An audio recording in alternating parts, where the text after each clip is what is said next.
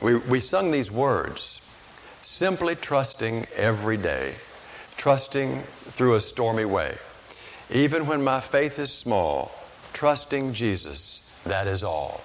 Trusting as the moments fly, trusting as the days go by, trusting Him whatever befalls, trusting Jesus, that is all. And as you do trust Him, you have this sense that you're in a river. You may bump shore every now and then, but it's a glorious rest. It's like a river glorious is God's perfect peace, and overall victorious in its bright increase. Perfect, yet it floweth fuller every day. Perfect, yet it groweth deeper all the way. How could it be? Deeper all the way. Every joy, every trial falleth from above, traced upon our dial by the Sun of love. And then it's been pointed out, we may trust Him fully. All for us to do, everything He said. They who trust Him wholly find Him wholly true. Well, I'm really glad to be back at fellowship with you this morning.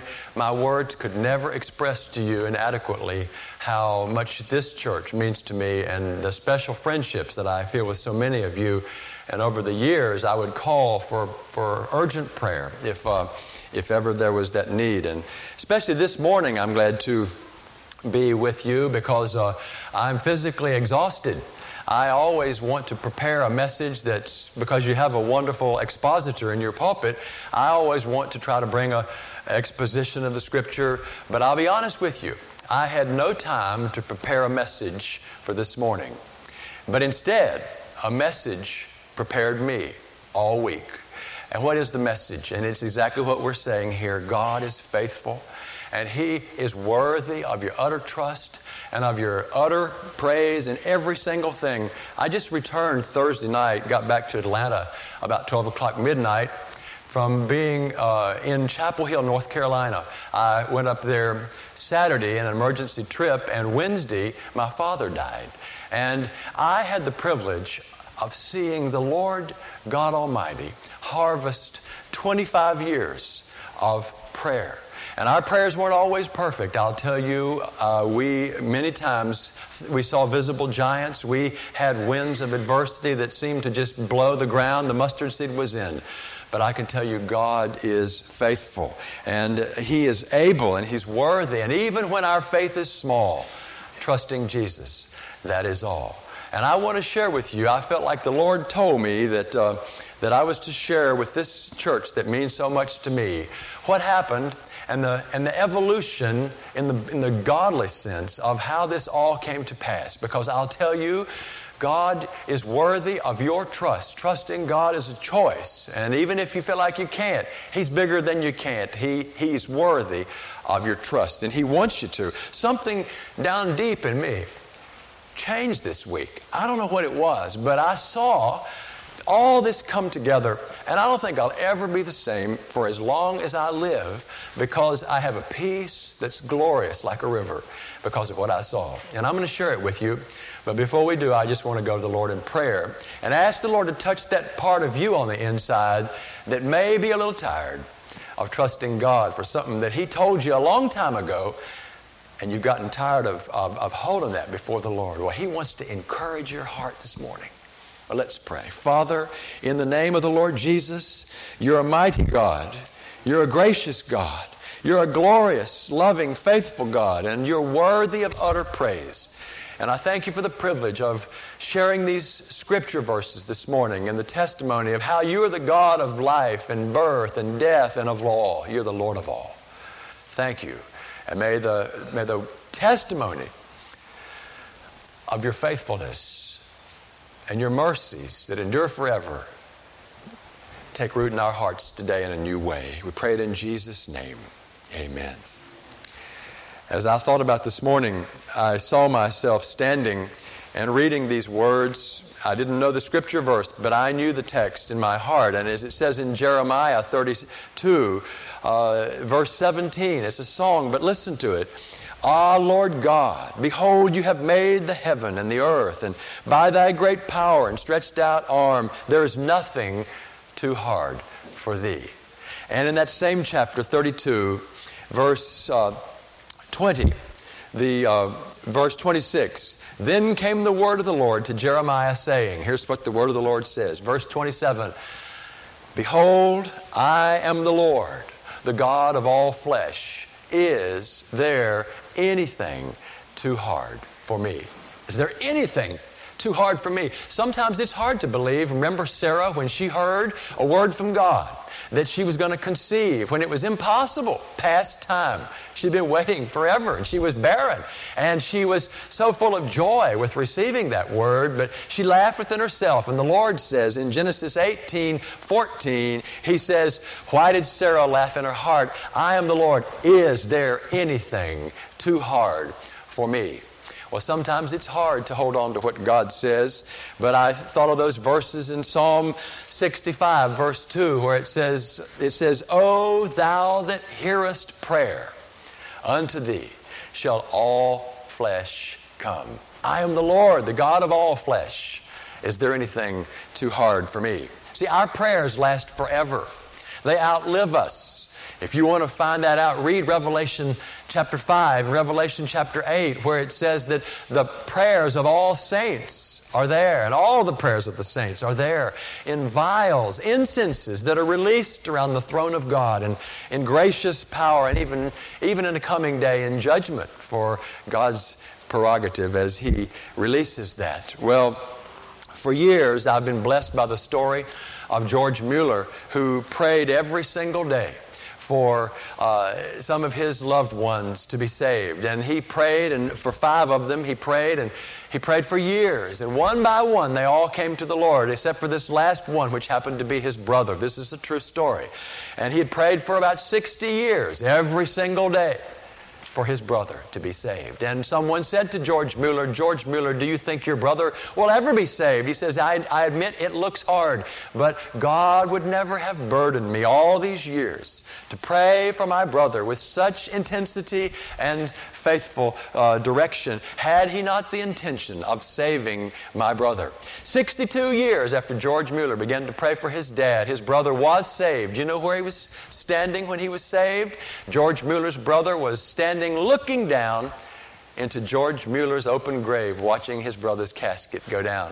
And old George, he wasn't limited to this earth's view of it. He had a celestial view of when his brother came to know the Lord. Well, that's a little what I feel like. After 25 years, I'll tell you what happened, but I'm going to start back a long time ago. I grew up in Chapel Hill, and my dad was a geneticist, zoologist, and really in the scientific community. And sometimes when you're really smart, you're your own worst enemy when it comes to what you think you know.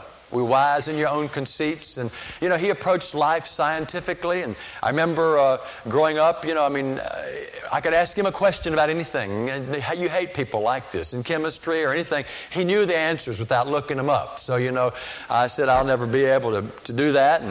And so as I finally went off to college, I remember always saying, I'll never be able to do that. Well, I got saved in 1972, April the 2nd. And my immediate burden was for my dad. I began to pray at that time for my dad. And it was 2 years later that the Lord called me to go to Texas. And out in seminary, there was another gentleman, a dear brother named Jeff Williams that I met. I've just been on the phone with him Thursday night. And Jeff and I were burdened for our dads. And so Jeff and I began to pray, even with tears and focus, praying for our dads. Our dads were both kind of antagonistic toward the things of the Lord when you really got close and personal. They kind of drew back. But they were always tolerant and glad for us because it made our life, better, they felt. But Jeff and I began to pray and believe God for our dads to be saved. After graduation and several years of prayer, Jeff moved back to Atlanta to pastor a church there. And I moved to Tennessee where I was in a ministry there. And we'd phone each other and we'd say, how's your dad? Still praying, brother, still praying. We'd pray for each other's dads, Then Jeff was called to pastor in Virginia, and I was called to Atlanta. I was shocked by that, and I said, I'll pray for your dad while you're gone, Jeff, and you pray for my dad. We'd touch base, and one day Jeff called me and said, Dad's got cancer. The time's getting short. I said, let's intensify, brother. And one day he called me and said, I'm coming to Atlanta. Dad's in the hospital and he's got cancer. He's dying. Can you meet me in the hospital on Sunday? I'm going to visit him. I said, I can't, Jeff. I'm leaving on Saturday night to go to a meeting, but I won't come back till Wednesday night late, but I will meet you in the chapel of Piedmont Hospital Thursday morning at about 7 a.m. So we met there at Piedmont Hospital. He said, it's a good thing you weren't here. Dad's been in a coma for a week, and they say he'll never wake up. He's lost all his weight. He looks like a skeleton with rubber stretched around it, just a shell of a man, and he'll probably never wake up. And we fell on our knees, and we prayed because we said, Lord, this can't happen. All these years, you've burdened our hearts to pray for this man. And Lord, He gave us the faith in that moment. Don't pray like this unless He tells you to. But He led us to pray, Father, we've prayed for these men, for my dad and Jeff's dad, and in Jesus' name, we forbid his soul to leave this earth. The devil, you can't have him in Jesus' name until he has an opportunity to hear the gospel one last time and make an intelligent decision about the Lord Jesus. And the Lord gave me John chapter 14, those verses that you know that you've heard and you love so much there that say, it says, let not your heart be troubled. You believe in God, believe also in me. In my Father's house are many mansions. If it were not so, I would have told you. I go to prepare a place for you. And if I go and prepare a place for you, I will come again and receive you unto myself, that where I am, here's the best part, you may be also with Him. And He told me about the thief on the cross and the man who came in at the end of the day who got the same wages as the people who'd worked all day long in that parable that the Lord told about the workers in the Gospels. And so we went up there to Jeff's daddy's room, believing God as we claimed Matthew 18, if two of you shall agree on earth as touching anything they shall ask, then it shall be done for them. You can bind, you can loose in agreement like He forged in that moment. We walked up there, walked into the hospital room, and Jeff's mother had been there for a long period of time, and she was exhausted. His sister was there. They said, we're going to breakfast. You can visit your dad alone. Jeff and I walked over to this man's bed who was in a coma. Jeff just touched his daddy's bed as he walked around the corner, never touched the man. And as he touched the bed, his eyelids began to flutter, and he went like this, and he began to come to the surface. And he says, Dad, it's Jeff, and I've got Al with me, and we've come to see you. Do you remember Al? He says, oh. And then he says, Al's got some scriptures for you. And he said in a weak voice, no scripture. Like just no scripture. And I said, praise God, it's the old codger in there, not some person on drugs that say, sing us a song, anything you want. Yes, sir. And we'll agree to anything, that just doesn't have intelligence. Here's a man that he's come back just like we prayed. And I got down in his ear and I said, Mr. Williams, this is no time for anything but honesty. There's no time for pride. You're standing on the edge of eternity. And it's a time for utter honesty because you see, the Lord Jesus still says to you, come unto me. And I said, in fact, this morning, He gave me this scripture just for you. And I read him John 14, 1-3. And I said in his ear, as I told him about the blood of Jesus, and gave him the simple gospel, and said, a man can be saved from a lifetime of sin and error in a moment of simply, truly trusting Jesus. That's all. I said that to him. How do we pick these songs this morning? I don't know. Yes, I do know. Because it's like a river glorious. And I said, I forgot to say too, that Jeff had been called by two intercessors in his church. And they said, we've been praying for your dad all week. And we don't know what this means, but each of us saw this in prayer separately. As we were praying, it was like we were looking up from laying down, and we saw over us two people that were like shadows looking down at us. And behind them were just hundreds and hundreds of angels rejoicing in what seemed to be praise. And we don't know what it means, but we felt like we should tell you. Well, as we sat down there, as I was down equal with them like this, right in his ear, I said, Mr. Williams, I know you're too weak to pray after me and say anything out loud, but you can call upon the name of the Lord. And would you be willing to say, by calling upon the name of the Lord Jesus, saying, I'm trusting Him, I'm giving my life to Him, even at this late moment, I want to trust His blood and come to the cross and receive Him. Can you do it? And we waited for just a moment, and I saw his lips go up and go, and he said, Jesus. Jesus. And when he said Jesus, it was like warm presence filled the room. And we began to weep, and we began to laugh, and we began to sing, and all these hymns, and it was just glorious. It was like a warm river coming into the room. And Jeff and I were praising God, and Jeff picked up his dad's shirt and began to rub his cancer-filled body and said, "Oh, Dad, I'm so happy." He says, "Did you mean that, Dad? Did you mean it?" He says, And we began to just praise God. And then I realized in that moment, that's what those two women had seen. They had seen from that man's perspective right beyond us and seen all those angels in glory rejoicing behind us, because this was a brand plucked from the burning. And so as we were there, Jeff said, "Dad, I'm so glad, but we're going to let you rest now. And Dad, I'll see you soon." And we walked away from that bed. And 5 minutes after we left that bed, that man went back into a coma, from which he never woke up. He died the next morning about 9:15. And Jeff and I were so stunned. We were in awe that we didn't say a word to anybody. And Sunday afternoon at a family private service, Jeff, the pastor, told his family at a private ceremony about what had happened to their daddy. And his mother was so moved that she came to him and said, "I want to know about this great Lord Jesus that Daddy talked to before he went home." Well, needless to say, that was a major milestone in me for my own dad. That was 15 years ago that this happened. And you know, something happened in me after that, and I said, you know, it looks tough, but I believe that God is the same God that saved Jeff's dad when it was impossible, and he's going to do it for my dad. But it looks so impossible, Lord. He's so intellectually antagonistic, but he's nice, but do you get too close? And I remember over those years, you know, my children, we prayed every night. Not every night, but you know how it is when you pray for someone over a long period. Some nights you forget maybe, I don't know, but the burden's there some. And the kids would say, "Oh, Father, just help Pop to come to know the Lord Jesus." And they'd say, "When will Pop ever come to know the Lord? It seems impossible, Daddy. He seems so hard." And I said, "You wait." And I've told people this. I've told them, I told them about Jeff's experience with his dad. And I said, one day, God, I said, it looks so impossible, but God has given me his soul. And some of you have heard me say this, I'm sure, as I've talked about my dad. God has given me his soul, and I don't believe his soul can leave this earth until I have the chance to come to his, perhaps it'll be a hospital bed, but to present the gospel to him one last time in the power of God's presence. And I believe that he'll be saved. He'll make an intelligent decision. And I said, someday I'll be somewhere on an airplane. I'll be somewhere at a meeting, and I'll get a call, and I'll come home and meet my dad at a hospital bed, and it'll happen. But deep inside, I caught myself wondering if it really would.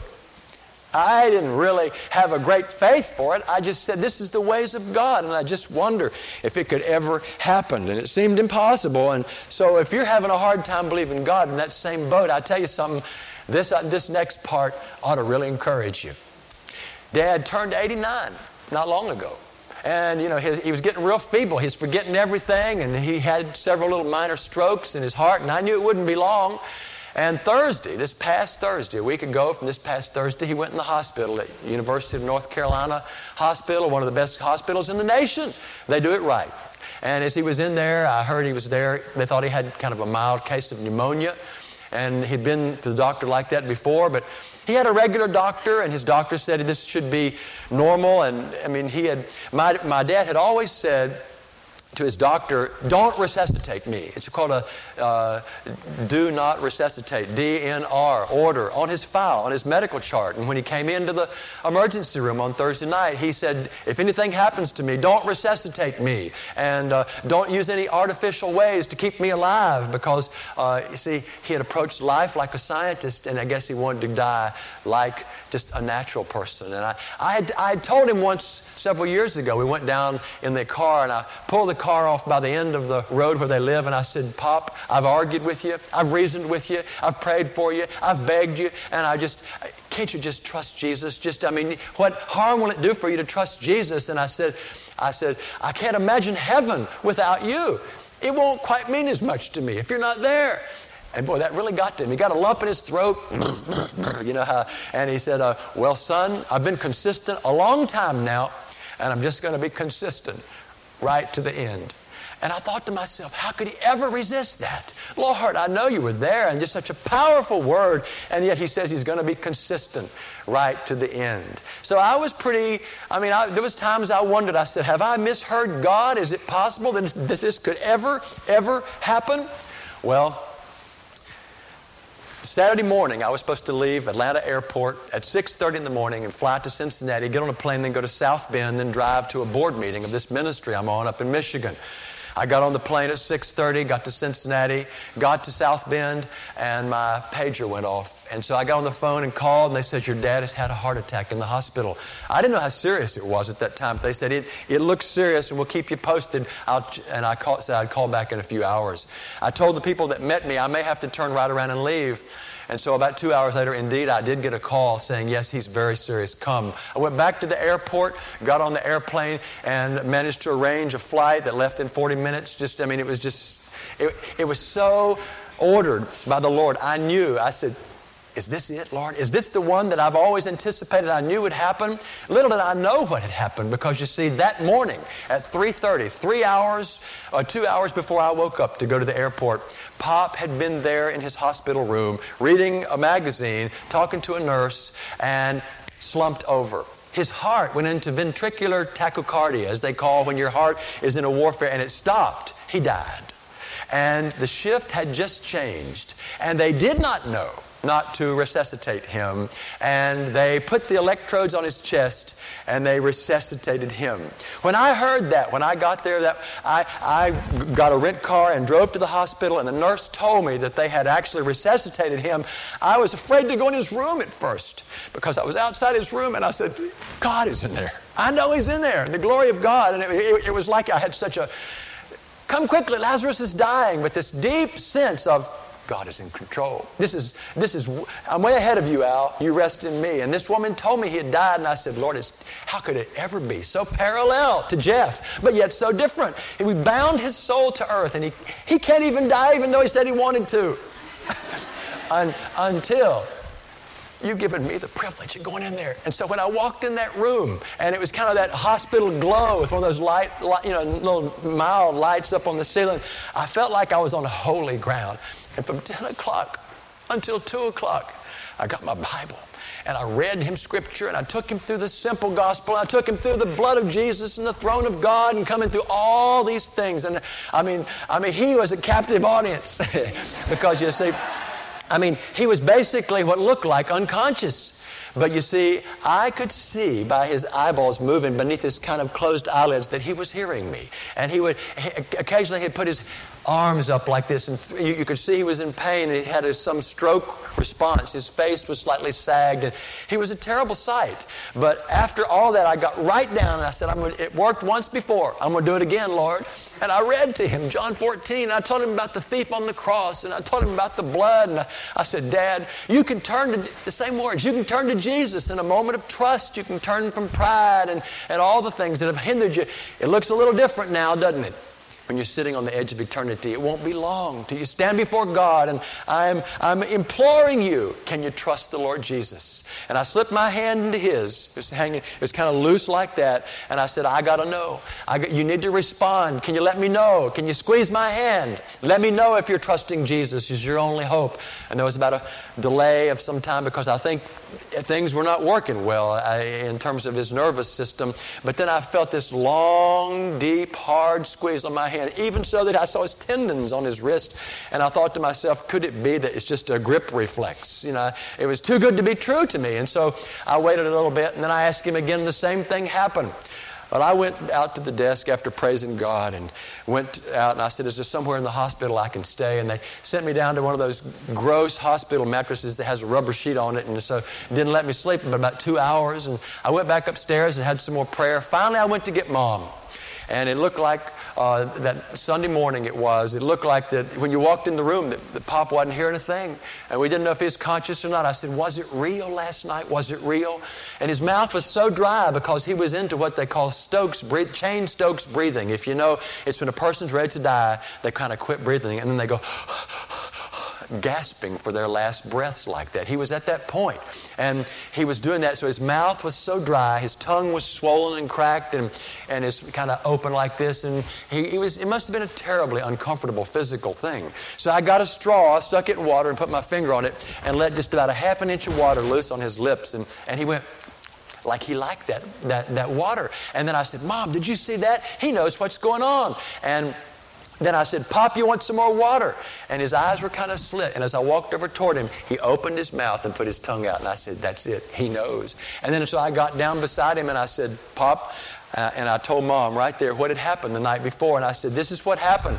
And Mom says, she took his hand and said, we need to know. And my mom is not what you call an evangelist. And she's not even necessarily strong all the time in the Lord. But she began to say, ooh, and asked the Father to make it real to him. And I mean, that we would have some confirmation. And it looked like Pop was squeezing her hand. And I got down and I said, Pop, Mom wants to know and I want to know. I need a confirmation. Have you trusted Jesus? And it was just, his eyes opened and he put his hand out toward me like this. And I grabbed his hand and pulled it to my chest. He pulled my hand to his chest. I'm sorry. He pulled my hand to his chest, and I sat there in awe. It was my left hand. And then he got his right hand, his left hand. Forgive my left and right. So I'm so excited I can't even tell left from right. That's biblical. You don't know your left hand from your right. But he raised his arm up like this and pointed up with one finger with his eyes up and looked up toward the ceiling. And I felt like falling to my knees right there and just praising God. I said, Lord, in one deft moment, in one marvelous stroke, you've showed me 23 years of prayer being answered. And so he began to become more lucid as the day went on that Sunday in his inner man. Though his outer man was perishing, his inner man seemed to come back all day Sunday, so that when a friend came in, he could kind of get this kind of paralyzed smile, even though his tongue was, you could see that. And his eyes, I've never seen his eyes like that. They were kind of a deep sea blue. I mean, they were clear, and it was beautiful. And so Sunday night, I called my wife and said, you've got to get up here. Bring the kids and everybody. Monday break, be up here. It'd take them 6 hours. They left early Monday morning. Sunday, my sister Diana and my mom were there by the bedside, and Mom was standing there, and she was down saying, "Goodbye, darling, goodbye." And she started to turn, and he kind of grabbed her wrist and pulled, and she came down, and he kissed her on the lips. He put his, like he was taking the water I gave, and it broke her heart. It just blessed her so much. And my sister, whom he's never kissed on the lips in her entire life, he actually pulled her down and kissed her on the lips. And I asked her, I said, "What was that kiss worth to you? What was that kiss worth to Mom? And what's this day been worth when the doctors make a mistake and bring a man back from certain death and he comes back?" And I told her about him pointing up, and she said that was glorious. Then we passed the night, and Monday came, and their pastor came, and the doctor that's been his doctor for 8 years. Some of these details may not mean as much to you as to me, but I'm having a good time here. He's been his doctor for 8 years. He knows his medical progress. And he said to the nurse, I was there with Dr. Fisher, he said, "I cannot understand this. Saturday this man was basically comatose, it looked like. And now today he's back. We're going to have to do something to feed him or something." And I said, "Doctor, what you don't understand is there are about 400 or 500 people praying for this man, that he'll be lucid, that he'll be able to make intelligent decisions. And this is a spiritual matter. You're a man that's an expert in the body, but this is different ground than what you know. And doctor, you need to know the Spirit." And he says, "I know you're right." And we were in there, and this old liberal preacher that was in that town, but he said, "Why don't we have a prayer together?" And we all stood around that bed, and I said, "Glory to God, here's my chance to pray." And the doctor was there holding hands, and we were all holding hands, and this preacher prayed. He prayed in Jesus' name. I said, "Well, praise the Lord." And then I prayed, and then my mom prayed, and then after we were through, this doctor that was sitting there, this doctor is holding hands, and after we get through, he just goes, whew, and he looks down, he shakes his head, he says, "I just can't understand this." I said, "Of course you can't, Doc. You need to know the Spirit." And as the night went on, finally, Monday came, and the day went through. My family showed up about something around 5 o'clock. I got them, we went in. I told him that he wouldn't be a pretty sight. He was breathing pretty heavily now, and he had a lot of stuff that was keeping him from breathing. As they came in one by one, he recognized them. And when the girls walked up to him, he went, and he kind of went like this. And my son, Ben, the 13-year-old, said, he's always like the girls more than the boys. And it was really neat. I walked over to him with my wife, and he put his hand out right here on my chest, and he kind of went like this on me, like this. And I thought he liked my shirt, but I think he was pointing to my heart, now that I think about it. I don't know. My wife says, that's pushing it, honey. But I don't know. I honestly believe by the light in his eyes, something was really going on, and each one said something to him. We prayed, and then he began to, when the people that were non-Christians would leave the room, we were in there, and all of us were praying and reading Scripture and singing, and my girls stood around the bed, and they sang that lilting tune, "The Lord bless you and keep you. The Lord make His face to shine upon you. The Lord lift up His countenance upon you and give you peace now and forever, now and forever." And the room was just so full. My wife and I were in total awe. It was like we were being swept along by a river of God. I didn't have any sorrow in my heart. How could you ever be sorry upon a rock that somebody shipwrecks on Jesus? How could you ever be sorry? And as we sat there that night, Tuesday came, and he was still holding on, but now he was really having a hard time breathing, and the rattle was in his throat. And so the hospital said, we can't leave him in the bed here. We have to take him somewhere else because he has expressed no invasive measures, and we can't prolong his life. He has expressed that. That's his will. See, they made a mistake and brought him back, but now they were honoring that. And I knew he was just a matter of time to pass into the Lord. Had such a peace. So we called the nursing home or the assisted living where my folks had just moved in January, and they sent out an ambulance, and we took Pop back there to where it's a wonderful facility, but they wheeled him in on the stretcher, and by the time he got there, his lungs were filling up, and he was becoming less conscious of his surroundings, and all he could focus on was just who was beside him. So I felt really good about taking him there, and as he was there that Tuesday night, his breathing became very labored, and I think he became less and less conscious that particular time he was in real pain, it was obvious, and they began to give him stuff for pain. But that night we prayed and sang some more, and we all went back to our beds, never expecting to ever have any more time with him. Wednesday morning, we came in, I called, and they said, Mr. Whitting Hill's still here. And so my wife said, I just wish he would go on. He needs to go because he's in such pain. And we all went over to see him one last time. And as we sat there in that room, each one of my children went to Pop, and they told him they loved him. And it must have meant something really to him because the nurses said, he can hear. You don't. The hearing's the last thing to go. If that's the case, I'm in trouble because now my hearing's going.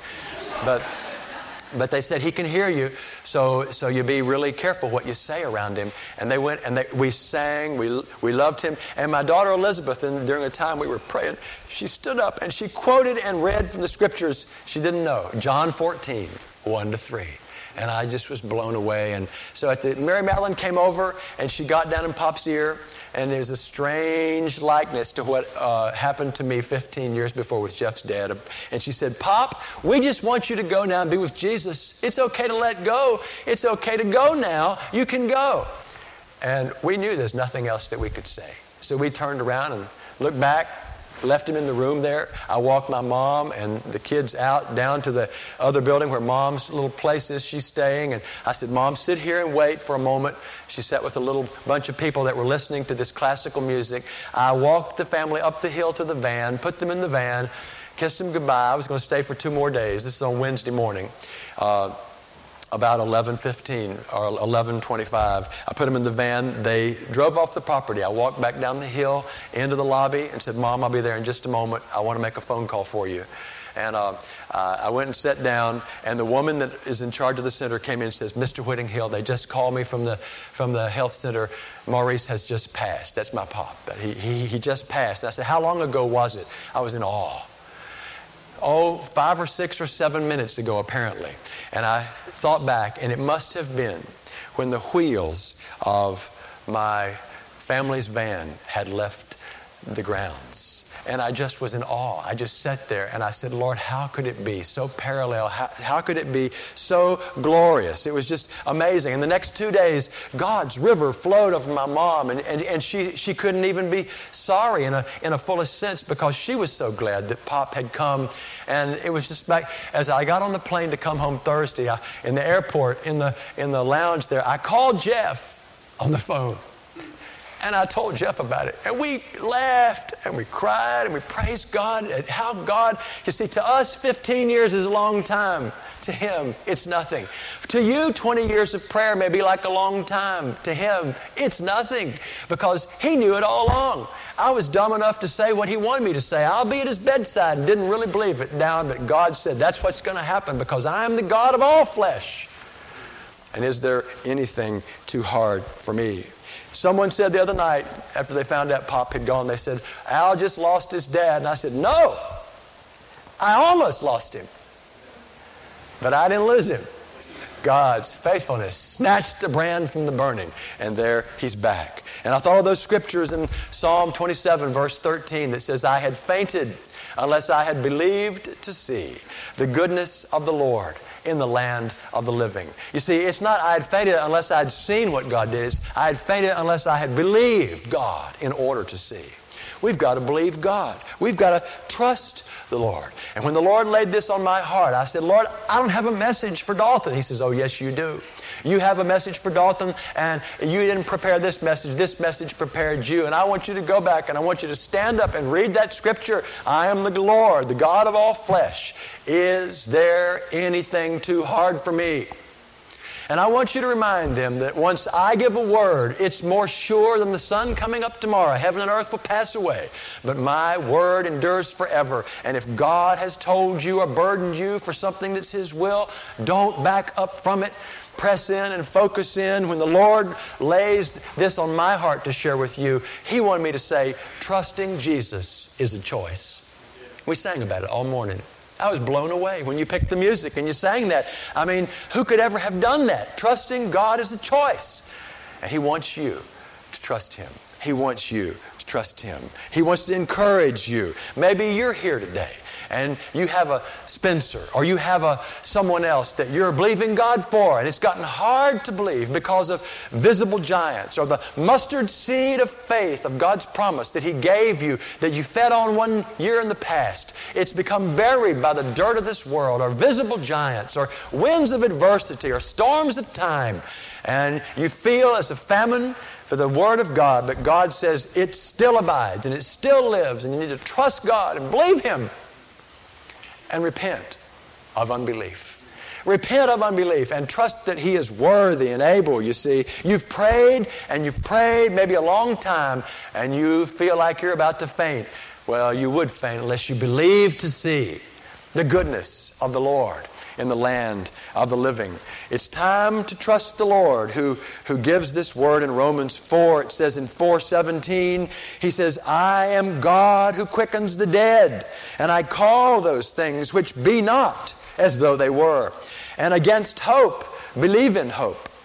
You see, you're hoping for something. Hope is always future, but you believe in hope, and you believe it today to happen. And God doesn't want you to let go of it. He wants you to trust Him. So believe Him. How wondrous are His ways as He carries them out. We've been swept along by a river. If thou canst believe, all things are possible. When you stand praying, believe you have received them, and you shall receive them. Whatsoever you shall bind on earth shall have been bound in heaven. And that great text in Habakkuk that means so much to me, 2:4, when it says, 2:3, for the vision is yet for an appointed time, but at the end it shall speak, and it will not lie. Though it tarries, wait for it, because it will surely come. It will not tarry. Trust Him. Believe Him. Something's changed in me. I don't know what it is exactly, and it doesn't even matter. I don't have to figure it out. But I know this. I feel like I can believe God again for things I never could believe Him for, because I've seen that it doesn't depend upon how great my faith is. It depends on how great He is. and just a little mustard seed kept in the presence of God. Never let go of what God has said to you. Don't forget in the dark of this world what God has promised to you in the light of His Word. Don't forget it, and hold on to it and trust Him, and God will surprise you and bless your heart and break you with His goodness afresh. Well, that's all I'm going to share with you. But I want you to trust God. I want you to trust God. I said, Lord, how blessed of you. Thank you so much for letting the first time I get in the pulpit again after all this be with the people I love, like Fellowship Bible Church. Thank you so much. And I pray that you'll use what you've done in my heart this week. What looked like the end was really the beginning. And all the accomplishments of all his professorhoods and the book he wrote and the different universities and the chairs he had and the places he taught, all those are just fade into obscurity in the light of 4 hours. Those last 4 hours when he gave his heart to Jesus. So redeem the time, dear one, and trust God. And don't ever back up from what God has said, because it is more certain than anything else. Well, let's pray together. Father, I thank you for the privilege of uttering these words before these who you love and you've taught me to love, and I love easily with my heart. Thank you for your faithfulness. We have not seen anything. We remember that man who you paid just as much for working only 1 hour as all those others who'd worked the whole day in the field. And the one at the beginning questioned, and you said, "Cannot I do with what is mine as I wish?" And Lord, thank you that the thief on the cross is just as saved as I am. And anyone in this room, a saved man is saved by grace. So may we dare to trust you and be bold about your character and trusting you and walk forward in faith, nothing doubting. I thank you for the privilege of these times today that we live in, rich days of harvest, and make us yours in deed and truth. Bless that one whose heart is aching here this morning, and give them a renewed vision for the vision you've given to them. And may they repent of unbelief, and may they dare to say, Lord, I'm going to lay it at your feet and trust you to bring to pass the good word that you've promised to me. And focus in again on what you've promised. I just feel like the Lord would have us act on this word in our seat. Perhaps you just want to, right where you are, say, Lord, I believe, help thou mine unbelief. Forgive me of my unbelief, and give to me that sense of your will, and bind me to the precious promises of God, that I may dare to trust you and call the things that look like they're not what God says they are, so that they may become who they're meant to be. Oh God, give us this today. And this is what you want for this dear group of people. May we leave here with our hearts full of the simply trusting that is all. We worship and praise you in Jesus' name.